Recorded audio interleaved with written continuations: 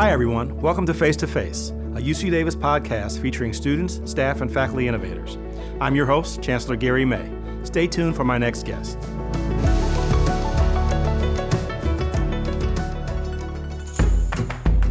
Hi, my name is Dheera Dusanapudi, and I'm a junior here at UC Davis studying international relations and religious studies.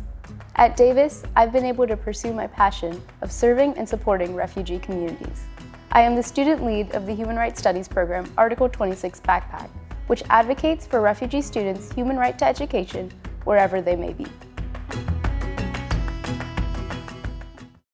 Dheera, welcome to Face to Face. Thank you. It's great to be here. Well, thank you for being here with us.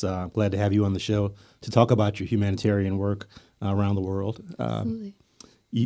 One of the reasons you chose UC Davis, I understand, was because of the Article 26 Backpack program.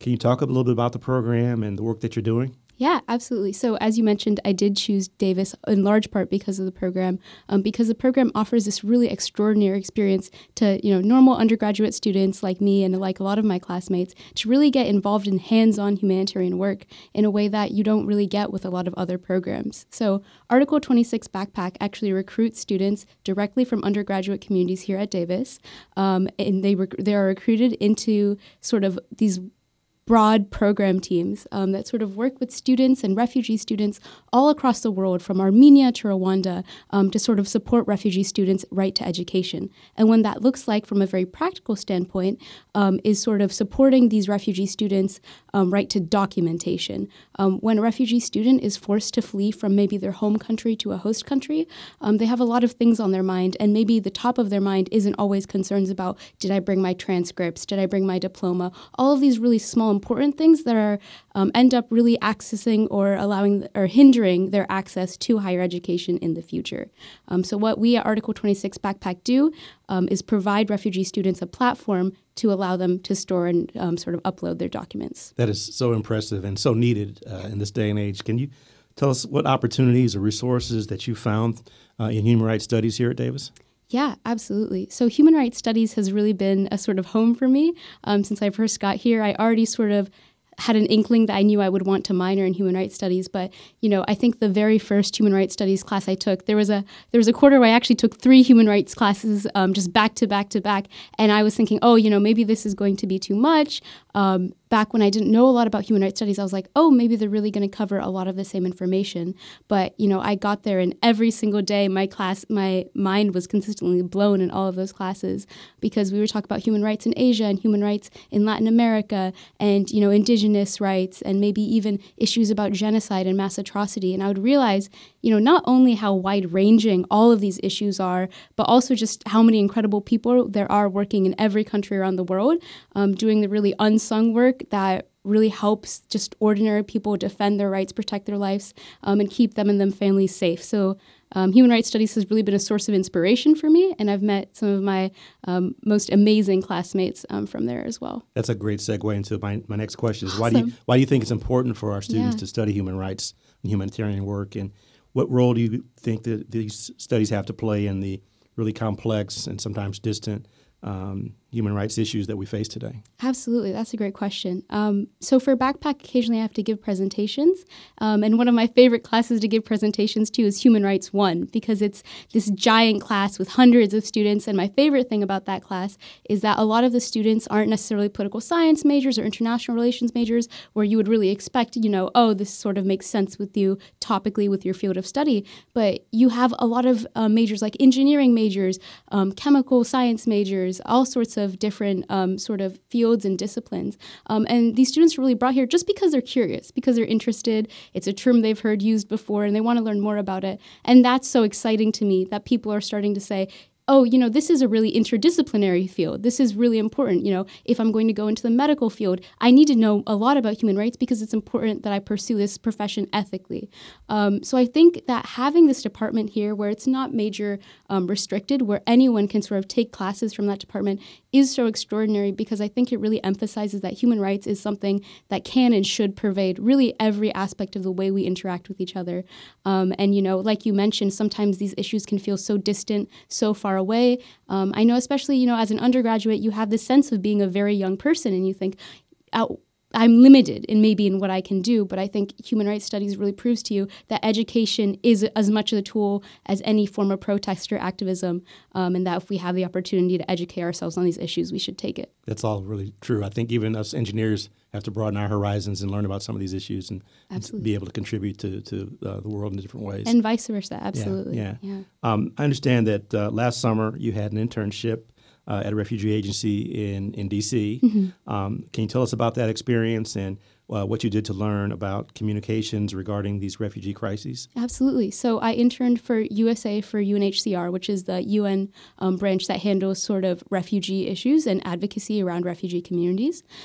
So what I did was, as a communications intern, I really looked into this sort of complex dilemma that I think a lot of humanitarian communications professionals face, which is, the refugee crises and displacement crises are so complex.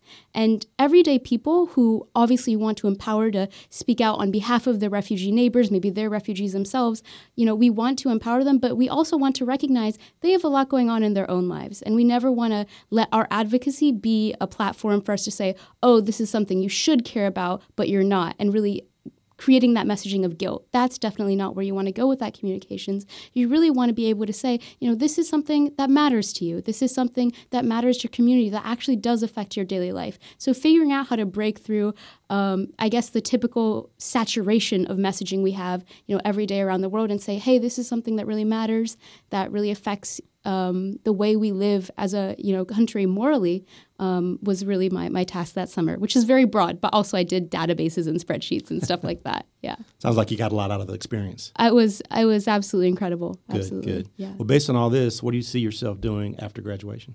That's a great question. I have this conversation with my parents at the dinner table every time I visit, and I feel like my answer switches every time. I'm not entirely sure. Grad school is always on the table, of course. But I think my internship really also solidified for me that something that really matters to me is being able to, quote unquote, work in the field, wherever that may be, and just sort of understand what I, as a person with my privilege, sort of with my positionality, and also my sort of educational background, can really do to serve and support these displaced communities. So I'm starting to lean towards maybe entering the job field after undergrad and just really getting some experience and recognizing, oh, this is something that I didn't learn, that I really need to learn before I go to grad school, and being able to ensure that, the next segments of my education are really reflecting on the ground realities. Well, whether you go directly to graduate school or into an employment situation, why do you think it's important to continue this humanitarian work? Absolutely. I think that's a great question, because I think ultimately in the end, specifically regarding my work in displacement is something that is going to affect us all. I think sometimes as Americans, or I guess as consumers of American media, we have this tendency to think that displacement is a very geographically limited issue. It only happens in certain segments of the world. But, I'm a Northern California local. I grew up 45 minutes away. And I know, the impact that wildfires have on Californians. I know the impact that typhoons and floodings and hurricanes have on Americans. Displacement is a reality. It is a lived reality, and it's going to start affecting everyone in the world very soon. And I think that's what really provides urgency to my work. Those are some great examples of how it can affect us even here in California. Absolutely. I want to change gears a little bit and do something fun. Absolutely. We have a segment in Face-to-Face which we call the Hot Seat. Okay, and, great. What the Hot Seat is, I'll ask you some rapid-fire questions. Okay. I'm looking for one word or one sentence, Gotcha. really brief answer. Absolutely. You ready to go? Let's do it. Okay, here we go. Favorite class you've taken at UC Davis? I just took a seminar on Islamic law, gender, and authority, and it was 3 hours a week, and I thought I would be absolutely exhausted, but I loved that class because it was just like 12 people, so I got to sort of hear my classmates' opinions and sort of understand where they were thinking and what their reasoning was, and it just felt really connected and really tight as a class, which was such a unique experience. Great. You want to give your professor a plug? Yeah, Professor Syed. Okay. Yeah. If you could meet anyone, alive or not, who would it be and why? That is such a difficult question, but I think that maybe one of the first women that come to mind. When I was in high school, I took a debate class, and we were supposed to sort of give a speech about anything. And my mom is this huge fan of Eleanor Roosevelt, absolutely huge. I grew up on listening to stories of everything she did for women's equality at home and internationally. So I gave this speech on Eleanor Roosevelt, and I think if I could meet anyone dead or alive, she would probably have to be pretty high up there because she was working in a very difficult context, just in terms of being a woman in politics. But she was able to accomplish what she accomplished with just this pure tenacity and grit. And I think that moral courage is something I could learn from. That's a really great answer. And your mom will be proud. Fingers crossed. Best book you've read recently? Oh, gosh, I wish I had known these questions beforehand, because now I'm thinking, I'm going to get out of this interview forgetting 3 things. Or any book that you've read. Best book I've read recently. It is a bit of a more serious book, absolutely. But there is a book I had to read for one of my human rights studies class regarding the Rwandan genocide by journalist Philip Gorovich. It was called "We Regret to Inform You That We Will Be Killed Along with Our Families." It's a very, very serious topic, very somber. But I thought it was written with such compassion and dignity for the victims of that horrible, horrible atrocity. I think it's so difficult to discuss these sort of issues without becoming desensitized to them or taking liberties. So I loved the way he led with compassion. It's a great topic. Did you ever see the movie Hotel Rwanda? I did not, but I've heard many, many good things about it. Absolutely. It's a great movie. It's a little, I think it came out in the 90s, so it's a little older, but I recommend it if you get a chance. Absolutely. Let's see. Best spot to study on campus? I love this question because a lot of people don't actually know that Mandavi opens for a few days at the beginning of finals week, and they give you free coffee. Sometimes they give you free treats. There's a bit of classical music. So I like to pretend I'm sort of in an upscale little, little resort and just sort of grind on my homework. But yeah. First time I've heard that answer. That's a good one. Okay. I ask all my guests this question. Mm-hmm. What artist is at the top of your playlist right now? I love Florence and the Machine. I run a lot, and I will just run just listening straight through her albums. She's the best. Absolutely. Good answer. How far do you run? I'm a bit of a long distance runner, so I try to keep it maybe a bit on the longer side. Just sort of run till my mind shuts up a little bit and I can relax a little. Yeah. Okay. You're like my wife. She likes to run 10 miles, half marathons. Wonderful. Yeah. I hope to see her around sometime. I don't do that. Okay. Transition. Time for you to ask me anything you want to ask. Absolutely. So I was thinking about what I should ask you, and I know that you have this extensive background in engineering, which is absolutely fascinating to me. I have a roommate who's an engineer, and we're always asking her to fix everything in the house from top to bottom. So that's something, I've always admired about engineers, is that sort of unique ability to address a sort of situation in a way I wouldn't think about. So I wanted to turn that on its side and ask you, is there a humanities or social sciences field that you ever would have been interested in studying, and why? Yeah, that really is a good question. I've always had an interest in philosophy. Absolutely. I read, Nietzsche and Kierkegaard and Fanon and all these philosophers. And I think if I had a social science or humanities discipline, I would pick philosophy to study. Very, very cool. And then the other question I did want to ask you, again, maybe a little bit more serious, is, as someone who is in these human rights classes, I'm also a double major in religious studies. So a lot of times in a lot of classes, we are talking about topics that are really sensitive and personal to so many of my classmates and maybe even the instructor. So I wanted to ask you, as someone who is basically the biggest figure in campus life, how would you, or what advice would you give to students who want to engage in these sort of discussions around really weighty and important topics with either fellow classmates, instructors, just people in campus life? It's a really timely question, as you can imagine, given world events. We've all been engaging in these kind of discussions.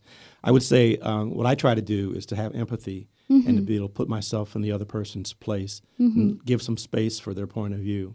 And then I would say don't always be so certain that you're right. Absolutely. Allow some uncertainty in your perspective and some openness in your mind to allow for some other perspectives to help build what you think and what you've learned. Wonderful. So yeah, those are my answers. Wonderful. Well, I think that's it for today. Really glad you were able to come and talk with us on Face to Face. I'm sure the audience enjoyed it as well.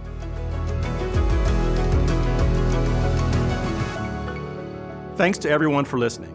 Tune in next time on Face to Face. Go Ags!